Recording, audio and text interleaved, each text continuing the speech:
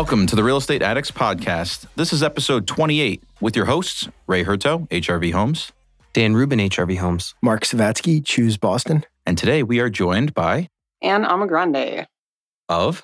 Grande AMA and Associates. Welcome. Welcome to our new and improved studio here in South Boston. I'm glad that I'm here to help you guys kick it off. Absolutely. So this is stop number what on your road show here? You came from New York?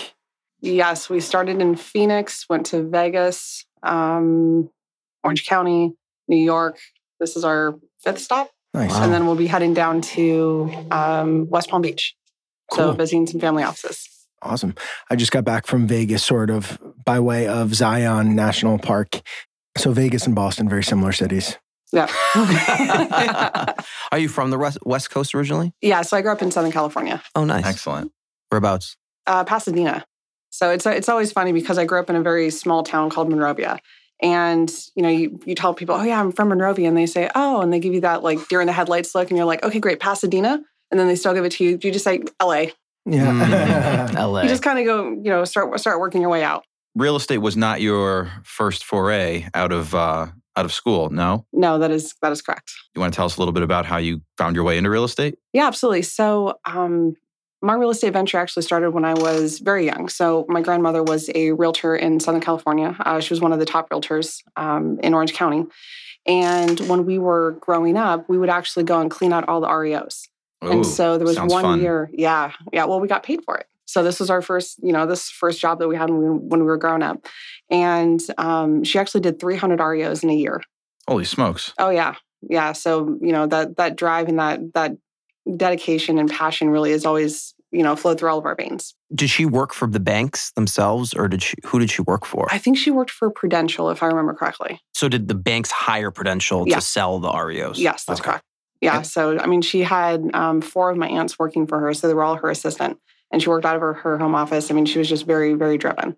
And so we grew up, working in, just cleaning out all of these REOs when we were kids. And then, I didn't do anything in real estate until I was 30. So, there was a pretty long stretch. And I honestly always knew I wanted to be an entrepreneur, but never really knew what I wanted to do. And so once we started getting into, I started flipping homes initially, and then, which is where a lot of people start, and, realized that there was more to it. And there was a lot more in real estate that could be done outside of flipping. And so we're excited to have you on. Your specialty is more in single-family homes, whereas we do a lot of multifamily and most of our guests kind of live in that world. So tell us why you stick to single-family and why that's something that you look for first. I honestly love single-family. And the reason that I love it so much is because, so many families came over from other countries. Everybody is an immigrant in the United States, other than American Indians, right? Right. So, the American dream is to come and become a homeowner, right? Is to own your own home. And in a lot of countries, that's not always the case. It's not always an option. And so people come here with this dream and this vision to better their lives. And one of those things is to own assets, right? You own your home. And there's a lot of people, especially after the last recession, that, they started losing their homes because of, corrupt banking systems and things of that nature.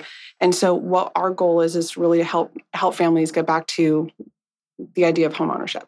And so we help people through lease options to be able to own their own home again. Can you expound on that last part a little bit? So through lease options, so you're purchasing a property, rehabilitating it, I assume, or doing some sort of capital improvement? Yes. And then you are selling that property in a more non-traditional way vis-a-vis a leaseback? It's yes, to an extent, yes. Another term, maybe rent to own. Rent to own, yes. Rent to own, lease to own. There's a lot of, after Dodd-Frank was enacted, there were a lot of changes that needed to be made to the way that lease options and rent to own actually was formatted. And so we went back through and, spent a lot of time and effort making sure that our leases and our options were actually, coherent with the current laws that were in place. And so what we actually do now is we have a lease with a separate option. And so we call it rent to own. We can say lease to own, but technically it's a lease with a separate option. Oh, option to buy, lease, correct. And then some kind of credit because of the duration of the lease, or no? You're not allowed to do credits anymore. Really? The way that Dodd-Frank was written, there are certain things that construe it as a sale. And so therefore, one of those things is the only people that get a reduction their purchase price, right, are homeowners. And so that is one way that it can be construed. So if I'm giving you credit on the amount of money that you're providing me, then that is one way that it can be construed as a sale. So we can no longer do rent credits. Can you explain the rent credits? Well, usually it's if you rent for 3, 4, I don't want to say everybody, but the stigma, if you will, was that folks who couldn't afford to buy the house right away, whether they had poor credit or some kind of credit-related issue, they would lease with one party for a number of years, and that party would say, yes, as long as you make all your rent payments on time, we report everything positively to the credit bureau. We're helping them become a homeowner, showing that they're responsible, and therefore, as I've gotten the benefit of rent, but to the benefit of them, they get the sale. The purchase price is reduced by some percentage, and I'm sure, Ann, you could tell us what was more traditional in that case, but that was the theory behind it, that, everybody wins in that scenario. So what markets are you focused on? What price points are you focused on, et cetera? So we focus on blue collar, and blue collar is going to be different in any state that you go into. I mean, if you are in Phoenix, blue collar is going to be somewhere in the range of about $200,000 or below. That's blue collar. In California, it would be, $400,000, right? So blue collar is different everywhere. It's absolutely insane. There's a reason we don't invest in California.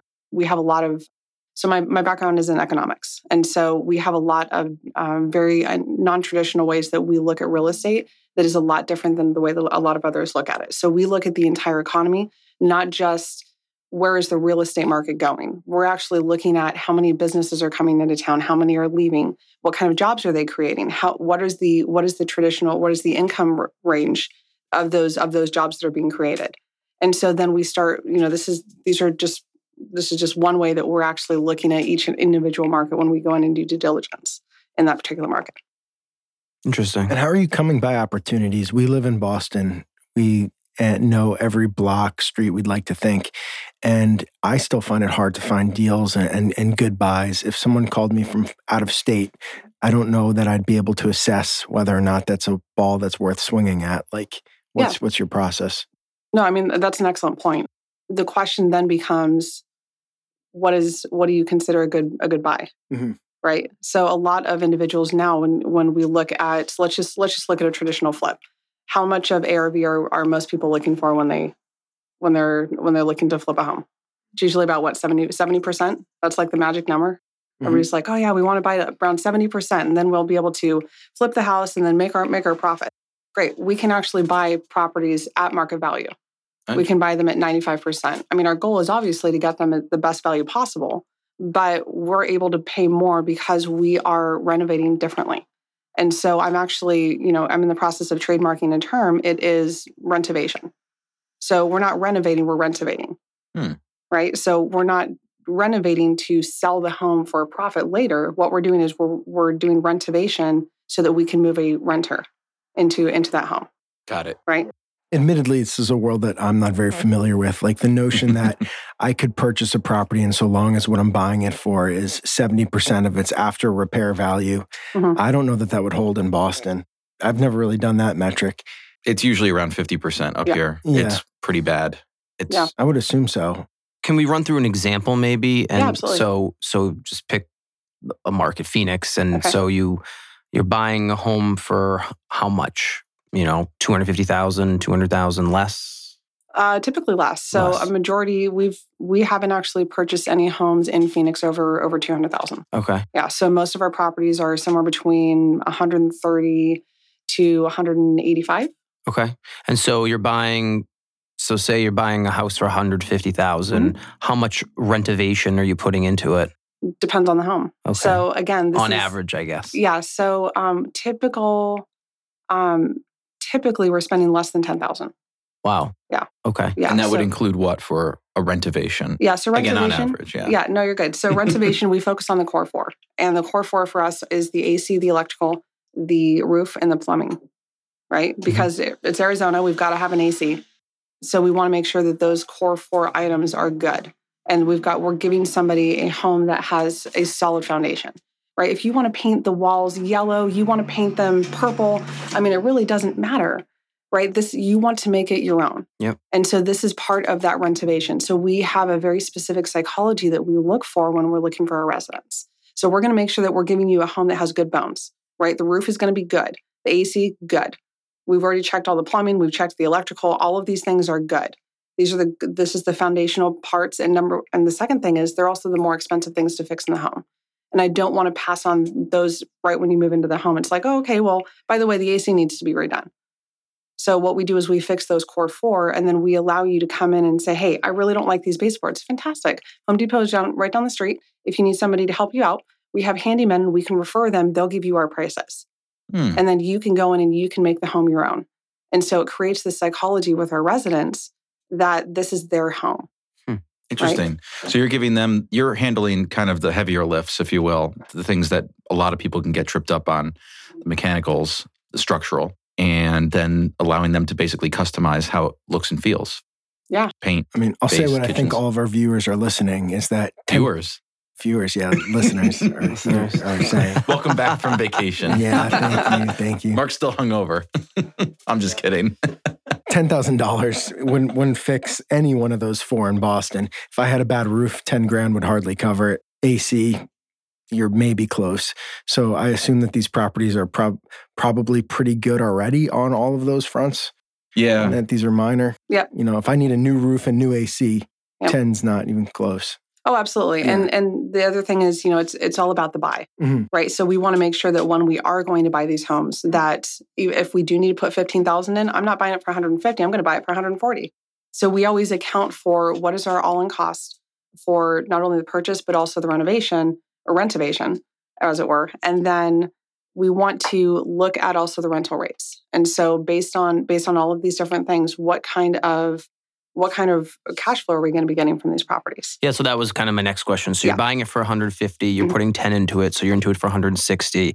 How much could you rent something like that for? Let's see. So I've got one right now. We just got it filled, and rent was about $1,550 on that. $1,550. Yep. Payments on that were about $880. Okay. So because we did leverage on that particular property. So basically, you ever hear the 1% rule? Mm-hmm. Is that one of your target metrics? To have rents on the low end. 1% on the low end. Yes, yes. The 1% is kind of like you don't want to go below the 1%, basically. Yeah, exactly. Is that $880 all in, or is the renter? What is the renter responsible for? Because single family, it's different with multifamily. So is the renter responsible for water and sewer? Or rent responsible for? Are you responsible for taxes still? Yeah, of course. Okay. Yeah, because we are the owner of the home. Yep. So our mortgage, including taxes and insurance, so your PITI, it's $880 on that particular home, and we're the rent on that one was $1,550. And then, so what's the typical? So you get a renter, you're qualifying them obviously because you're doing the rent to own type scenario. So what's that qualification process like? How do you find a specific enough person that wants to rent and then ultimately own the property? How difficult is that? We do a ton of grassroots marketing, right? So we are out there. We fly our neighborhoods. So whenever we have a new property that's available in that neighborhood, we go out and we flyer the entire block, 3 blocks away, and we target a couple of different things. So if I've got one in a good neighborhood, we will go into better neighborhoods because people in better neighborhoods might be renting, right? But they want to own. So if they can transition to ownership in a slightly lower, in a slightly different part of town, or individuals that we also market in lower areas because everybody wants to improve their scenario, right? They want to improve their life, improve their kids' lives. It might be in a better school district, whatever the case may be. So we don't necessarily just target very, very specifically, but what we do is we blanket the area with marketing on very, very grassroots. We also have a very proprietary way that we go out and we can actually identify individuals.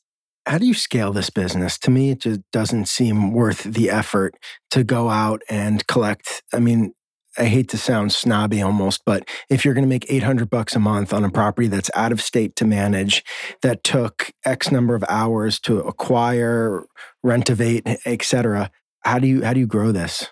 People work with me. Yeah. Oh, okay. Interesting. Well, no, that's why you. That's why you hire do somebody. it. Yeah, that's why you have to scale because, like you said, for us, see, the thing is with multifamily, it's one property and X number of units in it, but it just comes with almost the same number of headaches, essentially. So then is this almost a franchise type model? Are you the one who's buying all these houses, or are you offering this as a system where others buy into it? Very similar to like a system. So what we do is we actually, I own the private equity firm. My partner and I have been doing this for many, many years. And people come to us and they work with us because you're 100% right. People love the asset class, but they hate the headaches of having to manage each individual property. This is why property management companies exist, right? To take away those headaches. But property management companies nowadays, they just cause more headaches than they're worth. Many of them, right? So there are a lot of statistics out there that say that, most property management companies, you end up working with them for somewhere between 12 and 18 months, and then you transition to a new one. Sounds about right. Right? I mean, are you expanding? Are you expanding your business model to Boston? So what we do is we actually encompass everything into do for you. It's a DFY. So we are in charge of doing the acquisition because, again, we have a background in flipping. We have a background in doing the correct types of acquisitions, right? We know how to find the deals. We have the relationships with the wholesalers. We know how to flyer correctly. We know how to talk to the sellers correctly to acquire these properties. So we do the acquisition. We do all of the renovation. We do all of the management going forward, all the way to the back end sales. So this is really when our investors work with us, it's really building a relationship. And this isn't something short term. This is a long term relationship. So we're building a family, right? And that's really how we look at it. What types of returns are you giving your investors? Our returns, depending on the portfolio, because again, every property is going to be different, between 9 and 13% currently. Are you setting up funds? Or not necessarily. So we actually do more of a joint venture model. Okay. And so what we do is we partner with each of our individual investors and we help to build a portfolio specifically for them. I see. And what's great about this is that there is so much customization that can be done when you do it on that level. So when you go and you work with a fund on Wall Street, you don't really have any way of customizing it for yourself. Right. So it's whatever the fund is going to do. And if you like it, you can go ahead and put your money into that fund. Whereas with us, it's okay, great. Let's determine what your vision is. And let's determine what your goals are within your real estate portfolio. Right. So is this 100% of everything that you've got invested, or is this just a piece of it? Great. What would you like your real estate portfolio to do for you? And so what we do is we always start with the vision, and then we reverse engineer and figure out what we need to do today so that we can help to build that vision for you. What's the minimum investor investing into this type of? Usually we'll at least do 2 properties. Okay. So it depends on the market that we're currently in. We stopped buying in Phoenix about 18 months ago, just because the market was too high. We weren't getting the returns we were looking for. I was buying properties, oh my gosh, back in 2017 for $100,000. Same property in the same neighborhood is going for like $180 right now. I mean, it's just insane. And that was just a few years ago. And so the market's very overinflated for our investment purposes. So are you determining the resale at the beginning with your renter? Yes. So what if the value of the home, to your point, what if you negotiate and say, I'm selling you the house for 150 in 3 years, and now it's worth 3 years later, it's worth 180. Are you obligated to sell it to them for 150? Yes. Okay. Absolutely. Okay. Yeah. So it's. Is that a goal? Is what a goal? I mean, no one really, they say it's not smart to bank on appreciation, right? But is that presented to them as kind of like, hey, this is a potential win-win for you. We have this price, and absolutely, if the market does better, then you've got this immediate equity. Exactly. And that's what we want to do. I mean, this whole goal is for our company is to create a win-win-win scenario. It has to be a win for our investors. They have to get a good return, right? It's got to be a win for us because without profit, my company doesn't exist. And then it has to be a win for our resident. And so what we want to do is we want everybody to be set up for success. And I'm not setting up our residents for success if we're putting them in a situation that A, they'll never be able to execute, and B, we're going to charge so much for the house that it's not going to be worth it for them, right? And they're not getting any value out of it. And so what we do is I've actually, again, back to my economics, I've developed an algorithm so that we can determine what we want to charge for the home, whether it be a 5, a 7, 10-year option. So it depends. Again, it goes back to what is our investor looking for, right? So if they say, hey, I'm 42 years old and I've got 25 years until I retire, great. We're gonna continue to roll your investments over. So after the sale of each one of those properties, we 1031 and we go out and we buy some more properties. If they're, I've got a couple of individuals that are already retired. And so what we do with them is they are now starting to take a distribution. They're like, hey, so, we want to start taking this. I want to take my family on vacation. So when we sell the next house, I just want to take the cash and we're going to run. Okay, great. And so it really allows for this customization for each one of the portfolios that we're able to build. So kind of going back, so you're buying the property for 150, you're putting 10,000 into it, you're into it for 160, you're renting it out for 1,550. What is the typical lease term before that person's option is up? So what we do is, let's just take a 5-year option, for example. The 5-year option, they cannot execute for the first 2 years, and that allows us to get out of short-term capital gains, right? So if they can execute in a year, it's better for tax reasons. So they can't execute for 2 years, and then they have the remaining of the 3 years. At any point, they can call me and say, we're ready to execute. And then we actually have a list of first-time homebuyer lenders. And so what I do is I just give them a list and I say, each and any one of these can help you. So you get to make the determination of who you like to work with. But they can also, at this point, they will also help you to fix your credit and things of that nature, because we don't fix credit. We just don't want the liability of, handling all aspects of it. So we help them to find a lender that will work with them and that will help them to get all of their ducks in a row so that they can actually execute on the option.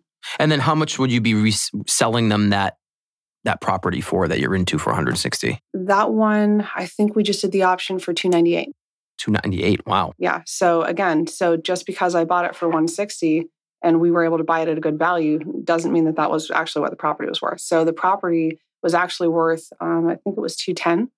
It was 210 when we bought it, but we were able to negotiate it because it needed a new AC. It had a little bit of roof damage. So there were some things that we needed to fix. And so we bought it for the 150. We put about 10 into it. And then, because of the capital improvements, it was actually worth about 240. And so now on this option, we were able to put the option in at 298. How does that, so if it's worth 240 and you're selling for 298, how does the appraisal work? What if it can't appraise? Then we go back to our investor and we have the conversation with them. And we can say, hey, I would just look at you and I would say, hey, so the property we bought, remember when we bought it for 150? And they're going to say, yeah. Remember we put $10,000 in? Yeah. Okay. So we're all in for 160. Okay. So it's only appraising for 275. And we've been getting rent on it for the last 5 years. So the renter has been amazing. They've stayed in this home for 5 years with the anticipation of buying it, but it's only appraising for $275. Now, do we want to take the $115,000 and go and buy a couple more properties? Or do you want to just let the renter know that we need to wait until it appraises? And most of the time our investors are like, hey, Let's just get rid of it. Not even get rid of it. But man, they were so dedicated to owning this home. They stayed here for 5 years. They paid their rent on time every single month. And it becomes, let's do something that's good for the economy. Let's do something that's good for society. And so it becomes, almost like a philanthropic, area for them. Interesting.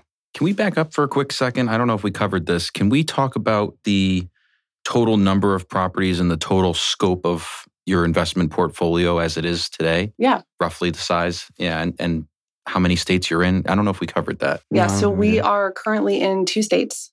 So we are in Arizona and we are in Texas. Okay. So we're looking to expand. Yep. So we're going to be moving into a couple more states this year. Is that why you're doing this road show? Just checking out different markets? Yeah, we actually, so this road show is kind of us working with investors. Nice. And so we're actually doing a little bit of traveling now and visiting different family offices and different investors that want to invest in what it is that we're doing. Excellent. And then number of properties or total scope of investments as of today, roughly? Yeah, so we have currently 55 properties. Nice. Yeah, so our goal is to get to 100 by the end of 2019. Excellent.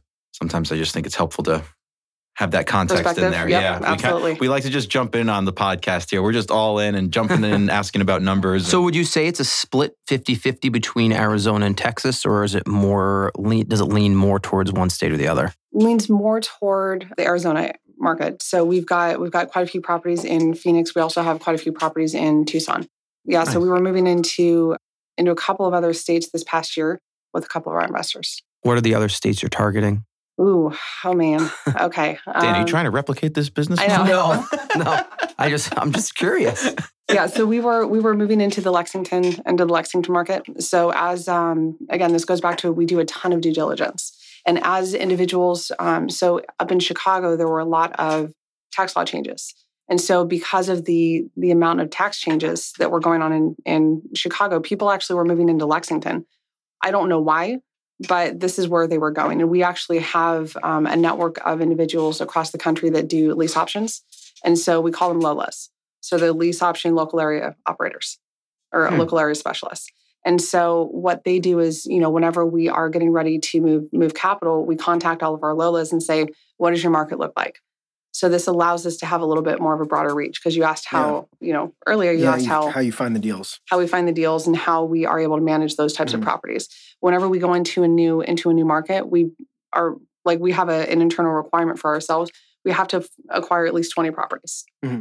Right, because that is the threshold for us to be profitable while still allowing us to actually hire an individual in that state, in that market. Have you had any deals go south? Oh, yeah. Yeah. Who hasn't? Yeah, of course. Yeah. So what did you learn from that one, or what was the mistake made? Oh, man. I've made a lot of mistakes. You got to be more specific. So I assume that the deal that you laid out, I'm sure, is a best case scenario, and it's easy to be philanthropic or charitable with $115,000 because that's still a lot of money. Mm-hmm. But when the how about when a tenant tides turn, or a tenant goes how about bad? When a tenant goes rogue or destroys the place or something like that? Their rent and oh yeah. Well, here's what's great about having the lease with the option. So the way I've got a ton of mentors, and I always think that that's really the best thing to do is if whatever you want to do, find someone that's already doing it and doing it well, and then learn from their mistakes, and this will actually shorten your learning curve. Right. So what my mentor always taught me is says you always want to make sure that the ball is always in your court. So anyway, so what we like to do is when we have the lease with the option, they're still renting under the lease. So when they do go rogue, and we actually just did an eviction about 3 weeks ago with one of our properties because they stopped paying rent and then they were squatting in the home. We had to get the sheriff's department involved. But this is, they're still renting the home. And so we still have the ball. We still have the deed. And so this allows for us to just do a regular eviction. What's the eviction process like in Arizona and Texas? We haven't done any evictions in Texas yet. So the one in Arizona, it's pretty simple. We have to do a 5-day pay or quit. Once that is either they obviously pay the rent, or we end up sending it to our attorney, and then they basically take it from there. And within about a week, we can get judgment, and then they have about 2 weeks to get out.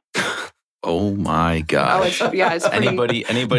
Don't do this in Massachusetts. Yeah, don't. 2 years later. Yeah. Oh my gosh, it's a nightmare. Judgment should come any day. Yeah. If a tenant stops paying in Massachusetts, your minimum probably 6 months. Yep. Sounds like California as well. And this is why we don't invest in California. Right? I don't want to go. My investors and I do not want to go an entire year without rental income. I don't think it's that bad here. Probably 3 months. Aside from the tax benefit, this model is interesting because, I think most people's first intuition is just to sell the property in a traditional format. And you mentioned that there's certainly a tax benefit to doing this lease to own type of model. What are the other economic advantages that you see in this? I think that there are so many different benefits. Not only from, I would probably say that my favorite thing is that we get some of the best residents out there.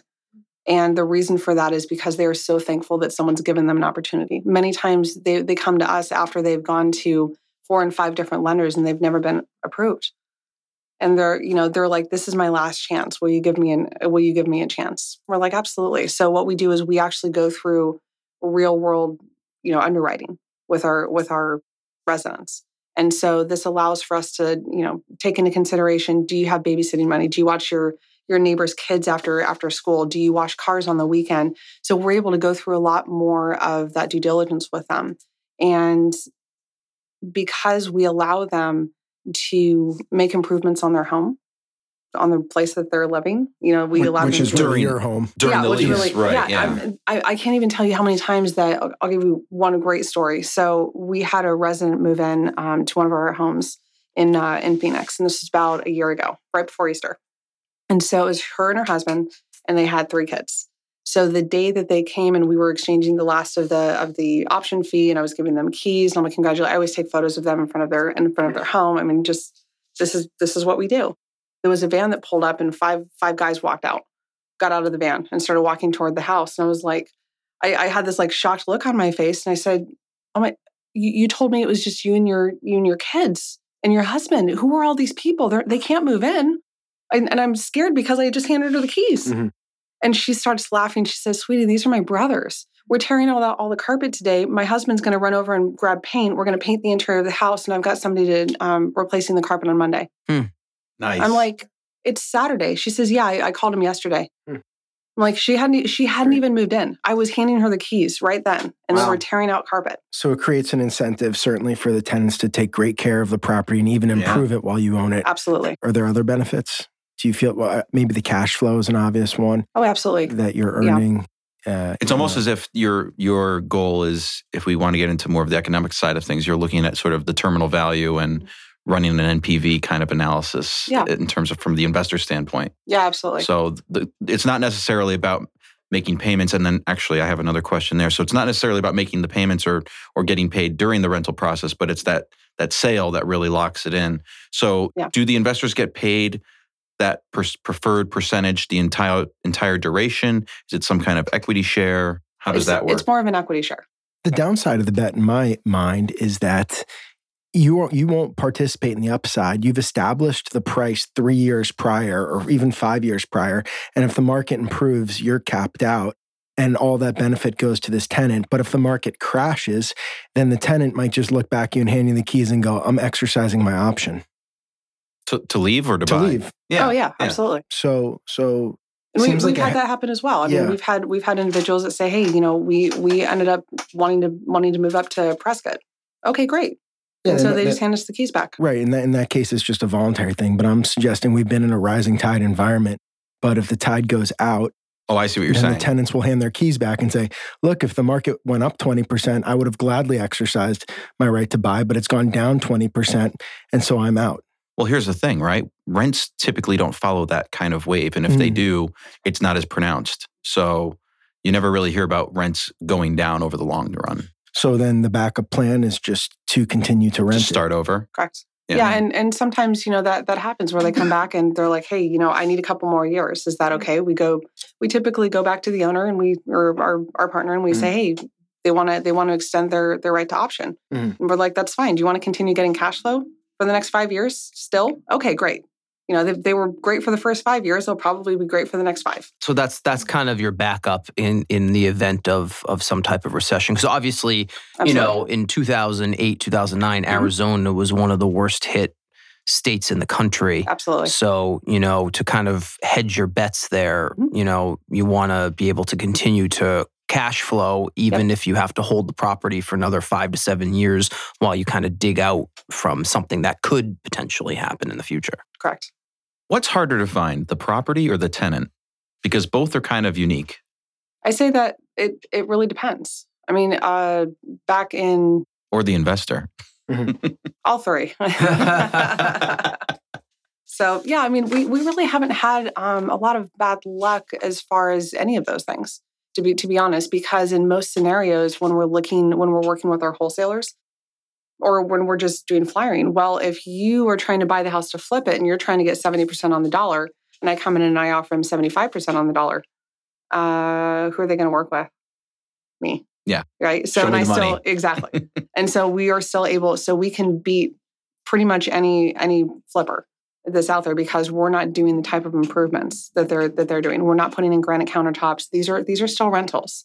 So I'm not going to put in a granite countertop and spend $7,000 on these nice upgraded items in these homes when somebody may just come in and destroy it. And also the tax aspect of it, short versus long-term gains. Correct. So you're already saving more money there. So correct. You can make up for the paying more by paying less on the back end. But the alternative still is to finish the renovation and then rent it. And then after the 2-year lease term, sell it and be able to realize any appreciation in the market. But the hedge, I guess, is that you would have a buyer already lined up who's living there and you'd be aligning your interests with the tenant. I don't want to answer for you, but A, you could renovate and then rent it in a traditional sense. And then after a number of years, market the property and sell it. And in doing so, you might realize a much larger gain because the market may have improved more substantially. Potentially. But why not do that? Because we're not looking to do a lot of capital improvements on the home in order for it to get to sale. Right. So what we're looking to do is we are trying to profit in a multitude of different ways. So first is going to be the rental income. Right. So we want to have that consistent cash flow. And if we do the improvements on the front end, well, they're going to be destroyed by the time we go to sell the house. Right. So we don't want to do it on the front, but if we do it on the back end, then we have to front a whole bunch of costs before we can actually sell the home. So that would be the second thing. So what we're focusing on doing is we are moving residents in. We want to reduce or minimize as much as possible the turnover, right? And this is why we do the lease option, why we do it for an extended period of time, because this reduces the turnover costs that are associated. Number one, we don't have as many vacant months as other traditional rentals. That's number one. Number two, because we have less turnover, we don't have the turnover cost of, having to go in and fix things and redo carpets and, a lot of the things that are associated with doing a traditional turnover. Okay. So, because we're doing it once every 5 years, typically once every 3 years, not once every 6 to 12 months. You mentioned that you wouldn't do certain things more. I imagine you wouldn't want to like paint and then there's wear and tear for 5 years and then you sell. Correct. So do you offer those fixes or spruce ups on the sale side of things? Is that what you're saying? Nope. Okay, no. By that point, most of them have already painted. Yeah, true. Yeah. So I can't tell you. So we've gone through a lot of learning lessons. So for the first couple properties that we did, we'd go in and we'd paint and then we'd put rocks in the front. We make it look all pretty. And then we come in, 6 months later for a check. And I'm like, weeds everywhere. No, they painted the house. Oh. And I'm like, why did we spend, $1,000 painting this house when they were just going to come in and paint it anyway? I see. And this happened so many times. We're like, why are we doing this? And so then we started looking at, talking amongst ourselves and we're like, well, you know what? Let's just not paint it and we'll see how this one goes. And then it went just fine. And then we did another one. And then we did another one. And so what we realized is that they want to do these things because this is their home. You do the heavy lift, they do the light lifts and Correct. the quote unquote customizations, the aesthetics. The cosmetic stuff. It's like our leases here. We don't allow somebody to change a light switch without, docking them for it. So it's almost like you have a tenant that can do these things. And I can see that as a benefit. We're not selling to them at the end of the day. We're not selling at the end of the day. No, I know. But that's what I'm saying. That's the difference in the business model. I've almost never had a tenant ask me if they can make improvements on my property. Oh, I've had a tenant they're not leasing to own. Right. It's not a single family home either. No, specifically they are, and they're in Boston. I've had a couple tenants. They're young professionals. Yeah. But I'm still skeptical that a family would put money into my property if they're not going to keep the keys. Well, the other problem is the cost to do stuff around here is way different than the cost to do stuff in Phoenix I'm sure. and Arizona. But so getting to be about that time, should we play a quick game of overrated, underrated, or appropriately rated? Do you know how this works? No, I don't. So it's like a lightning round. We'll just throw out a term or a concept, and you just tell us whether or not you feel that it's overrated or appropriately rated. So this is or easy. under. Yeah. Why don't you kick it off there, Mark? All right. I didn't make my list yet. My first question is 30-year fixed lease. Fixed lease or mortgage? Mortgage, God. I was like, fixed lease, wow. Can we cut that? This is still keeping Mark it in. Vacation. Mark vacation. Time in. First one, 30-year fixed rate mortgage. Appropriately rated. Yeah. There we go. And you've had people that, is there a reason why the adjustable rates, Mark, is this where you were going with it? Like adjustable rate instead? Yeah. Well, are the majority of the renters that are purchasing what type of product? They're getting first-time home buyer type loans, but are they 30-year fixed programs? Are they 5-1 ARMs, 7-1 ARMs? Like what type of programs are they? I'm not sure really what they're looking for as far as a product, but I would assume that most of them would be doing a 30-year fixed. Okay. We like the 30-year fixed because, again, we like to control costs. And if it's a variable rate, that's a cost that we can't control, right? We don't know what the interest rates are going to be. We don't know what the Fed is going to set rates at. We don't know any of those things. So we like to mitigate anything that is the unknown. How about title insurance? I think it's a little bit of BS, but Have you never had a title issue All the properties are usually pretty clean. Yeah, I personally have not. I've got great title people. And so, they do their due diligence and we've never had an issue thus far. Leasing a car with an option to buy. Overrated. Really? Tell us more. I feel like this is very analogous to the business model that you present. No, it definitely is, 100%. So this actually goes to like a huge issue that we have across the entire country, right? A lot of people are not taught about finances. And there's a huge financial literacy issue that we have across the entire country. And leasing your car is not, I just don't see any value in that. So how is it that the 1% become wealthy? Right? How do the upper echelon of our society become wealthy? They own their assets. And yes, a car is a depreciating asset, but it's still an asset. Right? And so I believe that there needs to be a huge shift in the way that we are talking about financial literacy in schools. And this is actually something that one of my passion projects actually. Ooh. is to get more financial literacy into grade schools. Subsidized housing or subsidized rentals? Overrated. The reason I think that is because I think that, again, this goes back to, it's more of a societal problem, right? So it's not so much that people need help. We need to readjust the way that people are being paid for their labor. And that's more of the issue. And so when we can fix these systemic problems within our culture, and we don't need to subsidize people. We don't need more tax dollars going toward helping people that should be helping themselves if they could get better education, if they could get better jobs, get paid more for what they're actually doing. So it also is on the individual to make sure that they are, they're doing well for themselves and not just asking for handouts. I think it's appropriate in certain situations, but not every situation calls for it. How about homeowner inspections? I think they're appropriate. We always get an inspection on every property. We want to make sure that, I want to know what I'm walking into. Mm-hmm. It's not anything that we can't handle. Traditionally, I don't work with anything with a foundational issue.